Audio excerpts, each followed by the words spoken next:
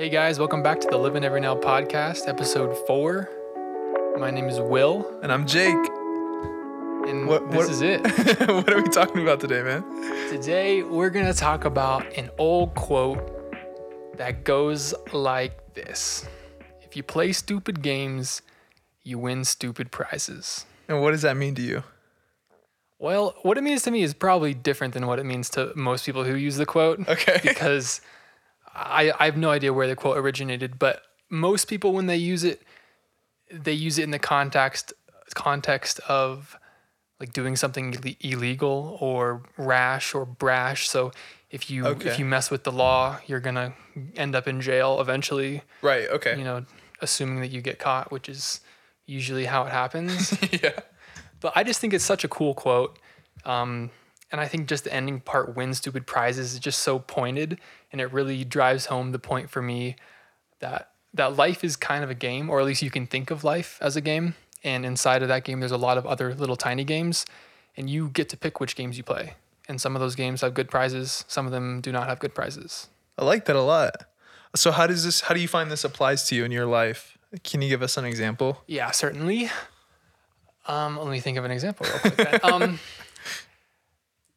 So texting and driving is an example that people use for this a lot. You know, the game of texting and driving has a really, really good prize, which is you get to send your text message and it goes through. But you have to weigh that prize against the cost of playing the game. You don't get the prize for free because you have to play the game. And for every game, there's a cost. Wow. And that cost is associated with a risk. So texting and driving, the prize is not that great because it's just sending a text message. Wow. But the cost of playing the game is potentially very, very high because you could crash and kill someone. Wow. So I initially was thinking of, in context of like prioritizing long-term fulfillment over short-term fulfillment. So like the stupid game would be more of like the short-term fulfillment. Yeah, like, it definitely works on the micro and the macro. Okay. So the driving example is a super, super micro. Mm-hmm. But a macro example would be, you know, choosing what career you want to have. Yeah. Like there's some careers where the best thing that's going to come out of it is money. But there's some careers that, you know, you could get fulfillment or whatever. But to every prize, there's a cost because you have to go through the work to get it. And you have to play the game. Yeah. Like I like that. Being a millionaire is a really, really good prize, but it's not a good prize if the cost to play that game Is your soul. is your soul or Yeah. your family or Right. the things you really, really like in the world. So to every game, there's a cost. So how do you find yourself differentiating between stupid and non-stupid games in your own life? Mine would easily be like this prioritization of short term over long term, and Yeah. oftentimes long term is like way more fulfilling Yeah. for me. So I'd rather just play the long game in this instance. But I'm curious as to like where you find this adage applying for yourself. I guess you just have to reflect. This is basically a really fancy, more fun version of a cost-benefit analysis. Yeah. It just makes it more, I guess, tangible You know, like because opportunity cost. when everything. you feel like something's a game, I guess it makes more sense in your brain. But how I found out about this quote was Naval Ravikant, who's a we love him. investor, big boy, huge And brain wise boy. person. Like Yeah, I just guess. beyond that, he's just has a lot of wisdom to offer the world. Yeah, good tweets and all. Yeah. He wrote a blog and maybe a podcast about it. And his thing was tying it back into authenticity, which I thought was really cool. He started some company or whatever, and he got caught up in the competition of beating his competitors. And that was the game that he started playing. Instead of being authentic to what he really wanted to do, he decided instead he was going to try to beat his competitors. And in the end, he lost because, you know, he was playing someone else's game. Wow. So this is I have a really good story for this actually. Okay. So there was this band, I'm sure you guys have all heard of it, called Metallica, and they're a pretty legendary band. But when they were first starting out, they had this guitarist, and I forget his name, but which totally destroys the story. And I'm so sorry because it's important. But but basically things weren't working out, vision weren't aligned, and ultimately for selfish reasons, from what I perceived, the guitarist left and started his own band called Megadeth. And if you guys are any type of metal or hard rock fans, Megadeth is an iconic band, like legendary band, and Metallica is a legendary band too. I think when you look at the two of them, though, Metallica will always be kind of over Megadeth. But the story, anecdotally, is that this guitarist was constantly chasing Metallica and constantly trying to one-up Metallica. And so the fulfillment for Megadeth was trying to compete with Metallica when Metallica was just trying to be Metallica. And you look at them too now at the end of their careers, where Metallica has this shining spot and Megadeth is in the shadow of Metallica. At least if you're going to compare the two, Yeah. it kind of goes right off of that authenticity marker. That authenticity really rules you in this life, and if you can buy into, if you can get into the strategy of being as you can be, you will never lose in this life. Because you don't have to compete. Exactly. No one can compete at being you. Yes, no so one if you're can perfectly be, authentic. Oh my God, I love that. It's so powerful. Yeah, especially in business. I mean, Right. in life, I think it's a bad idea in general to think of life as a competition, but business very obviously is a competition. Right. But the best way to win that competition is to not play. Wow. Wow. This is big. Mic drop moments over here. My mind blown. No, but seriously, yeah, authenticity. I mean, I think you can find that pretty much anywhere as creatives. That's like your niche. Is you being as authentic as you can. As a startup, it's just being as you can be and serving your customers as well as you can do. It's like there's so many lanes in this life that are ruled by authenticity. Yeah. And probably personal life, probably relationships. I mean, yeah, I mean that's such a great discovery by Naval. I like that a lot. And the cool thing about adding authenticity into it is everyone's games are going to be different. So a stupid prize for me might be a really good prize for you. And the best example I can give of this is powerlifting. Like, I think powerlifting is just so stupid. Like, what are you going to do lifting up all that weight over your head? And like the cost of playing that game would be really high for me because I'm not a huge fan of lifting weights, and the prize is not that great. But for people who are into that, like, that is a worthwhile prize to them, and that work that they're playing gives them something. So they're being authentic to themselves, maybe, I mean, if they're doing it well, but I don't have to chase their dreams because that's not what I want. Yeah. Yeah, I like that a lot. I'm glad. I like that a lot. Yeah, thank you, Will. I feel wiser today because of you. Well, hopefully that's the goal, teaching each other things here. So, yeah, I've been trying to think more recently about all the games I'm playing in life, and kind of going back to your last episode about excellence of, if I'm going to play this game, like, I want to win. I want to get the prize at the end of it, which means I have to play the game well, which means I have to be intentional about playing it. So it's just an intentionality tool. Right. And I don't even think that's what Play Stupid Games Win Stupid Prizes originally meant. Yeah, I feel like I was just thinking this, that I feel like I take every mental model and then it automatically ends up being just about intention. I think that's 100% true. Yeah, it always ends up, like, if we're gonna like first principle it always is just like be intentional. Yeah. That's like the overarching just thing. sit and think 2 seconds before you do something. Yeah, Right. have a plan. Right. I don't want to leak too much because my next episode is gonna be something about this, but Okay. Yeah. But- we'll save it for next week. But yeah, I think what's so cool about these mental models is, even though they all lead to the same thing, having these small little phrases that you can kind of hook on to mentally, like play stupid games, win stupid prizes, is just a cool little phrase that will like occur in your brain every once in a while. Yeah. If you study this mental model.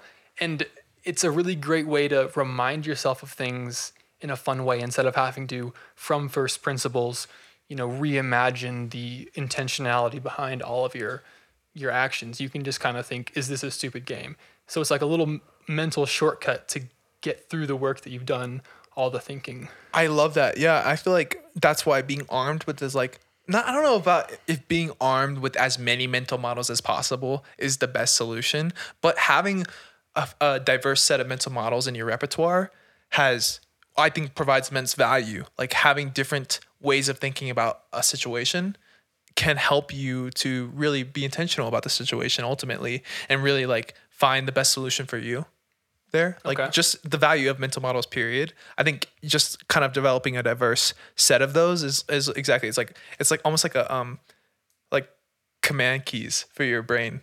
Yeah, exactly. it's like command K. Like, oh, thank you. Yeah. Thank God. Arkham's razor. Thank God. Yeah. So let me put you on the spot here for a second. Oh shit. Okay. Okay, please. Not too bad though. Cool. If you were to think about the games that you're playing in your life, are there any that you can immediately think of where the prize just isn't worth it? That's a hard question, I know. Yeah, well, I can just immediately think about like, and we could probably talk about this in another episode, but like I'm just gonna give you credit for this. Inspired by you, my YouTube fast. Like, Okay. like watching YouTube, almost like I'm in this stage where 90% of the stuff I'm seeing on YouTube is no longer learning, whereas like it used to be mainly learning on YouTube. Yeah. And now it's just like Call of Duty videos and like UFC fight highlights. So like I don't, shout out Nick Merckx. But I don't think that that's a game I want to win. Like Yeah. watching the most YouTube That was going to be my example too. Right. Social media. Yeah. Like the best prize I would get out of social media is a little bit of dopamine from people liking my photos and like knowing what some high school friends were up to. right now look, as a creative and selling a product, Yeah. I get my game of social media has a way different prize than you. Exactly. Right? Like it actually makes sense. But YouTube, I mean, posting on YouTube, one thing, but being on YouTube, consuming YouTube, kind of a waste of my time. And I think we've both seen crazy benefit in the last like 3 weeks, 2 weeks, just because you've reduced all of your media and I've reduced one. Yeah. And it clearly like one platform was hogging a lot of my time because I feel like I've been Superman since then. It feels like you're Superman. Yeah. It's pretty crazy how one thing like that, like, or one change in your life can, maybe it's not one change, and that's what like made all these things happen. But one change was the domino for a lot of other things Yeah. potentially, and like rethinking how you spend your time. Maybe that's really what is happening here. Is like it forces you to be like, what do I want to do right now instead of watch YouTube? What, I have 15 minutes. How can I spend that? What is the opportunity cost of like YouTube versus 15 minutes I could spend on something else? And how can I maximize these 15 minutes? Because, and then I'm then driven back to like, that quote on your wall that like an hour wasted is an hour of your life wasted or something like that. And then the other thing where we have like 80,000 hours and that's it. Like we have Yeah. 80,000 hours to live. It's so crazy that intentionality is basically another shortcut for remembering that we're going to die. Like all these mental models are shortcuts to thinking about intentionality. And intentionality is just sitting down and thinking, oh God, like I don't want to waste my life. Like one day I'm going to be at the end of my life and I don't want to look back and think, I squandered the one life I have. Right. And I think that like that's really important too, to like you still want balance even with intentionality. And I think anytime I think about intentionality in kind of the vein that we talk about things that, we're at least hardworking guys that work on our dreams and follow them. And like, we grind and stuff like that. But that's not all of it. Like we have fun too. Like, we went for Eggs Benedict this morning. It was delicious. That was a great time. It was with banana French toast. No intention. I mean, there was intention behind it, but it was to commune and to relax and have a nice time together. And that is, that doesn't have anything to do with a grind. Yeah. It's all about relax. It's all about recover, right? What you're talking about, right? So anytime we talk about intentionality and to this audience, I just want to be careful because I know that it doesn't mean just grind your heart away. It means be intentional about your time, period. So I've been reading a little bit recently about, I guess, an intentionality in a broad sense, but the difference between hobbies and escapism. And it kind of goes back to this play stupid games, win stupid prizes. Like for me, before I gave up all media, I was definitely using music as a little bit of an escape, like not in a bad way necessarily, but like any spare moment, I would just kind of like fill it with this noise. And I think any type of escapism is kind of that way, like alcohol or something. You're kind of escaping, but that doesn't mean alcohol itself is bad, because you can use alcohol intentionally, or you could use music intentionally, and you just have to decide which game you're trying to play. Like, is the game you're playing with music or whatever, are you being intentional about it? Is it an escape, or is it being used intentionality? And that's the difference between a hobby and escape. That's super interesting. Yeah, like Call of Duty to play Call of Duty versus Call of Duty to relax. Video games are a huge example of that. Like you could be like, I could just schedule an hour of like, this is rejuvenate time. Mm-hmm. Let me just play some COD with some friends, or maybe it's commune time, and you're hanging out with your friends online, and you've scheduled it, and it means something to you to stick to that schedule versus just like aimlessly playing. Have you ever caught yourself falling into the trap of aimlessly totally doing things, escaping into just like escaping sounds like worse than how I'm using it. No, but filling the void. You're filling the void of really what this is about, what we're talking about right now, is letting your mind have space to breathe. Like, because like you had said something offhand to me that like, even in the shower, I don't have like zero stimulation. And this is kind of what inspired the whole media shortage. So, and I was feeling very similarly too. It's like I work all day at my desk for 8 hours. I'm staring at a screen or whatever. And then I have my ambitions at night that I feed, and those involve my screen, and I'm looking at them. Then I go take a walk outside and I put earphones in, and I have noise in my ears. And then I go to sleep. But before that, I read a book for an hour. And like, those are all different things. And maybe I'm listening to a podcast, and maybe this stuff is productive at some level, and all of this stuff, right? But at the end of the day, where was the time that I scheduled to just be Jacob and just listen to myself? Yeah. And where was the time that I scheduled to just think? And so I will say that since we've had even that conversation with you in the shower head, I started like scheduling an hour of my day where I just like, I'm either reading outside or am just thinking. But the goal is not to do anything besides read or do nothing. And so I think, and real passively, like I read like probably 1 chapter or 2 chapters. And so that takes about 20 minutes. I usually have like 40 minutes to myself. And that has like opened up my mind. I feel like I've got like mental fog gone. Like, and not that I even noticed the mental fog before, but I feel like I can think so much sharper. I feel like, and I heard this quote, sorry to go off on so much tangent here, you're good. but I heard this quote recently about like competitive edge in the design space. And it was something like, start scheduling an hour of your day to think, and that'll be your competitive edge, because God knows no one else is. Yeah. And so like it was UI UX design advice from some speaker, and he was just saying like, think about shit, like give yourself space to think instead of doing all day. Like 8 hours doing is not a productive 8 hours. Like you probably could have done it in 6 if you just had saved an hour thinking. And so you have a 7-hour day in total versus an 8-hour day, right? It's just more productive. Yeah. But yeah. I think that makes a lot of sense. I know General Mattis, who was the ex-Secretary of Defense, his number one piece of advice to senior leadership in the military was just have a little bit of solitude and get away from the day-to-day, like constant grind, and have a little bit of perspective.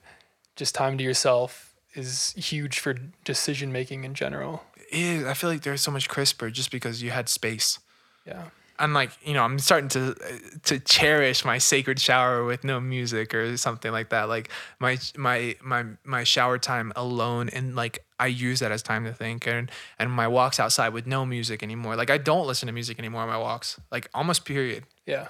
And I love that. Maybe at the grocery store sometimes. I don't want to talk to people. Yeah.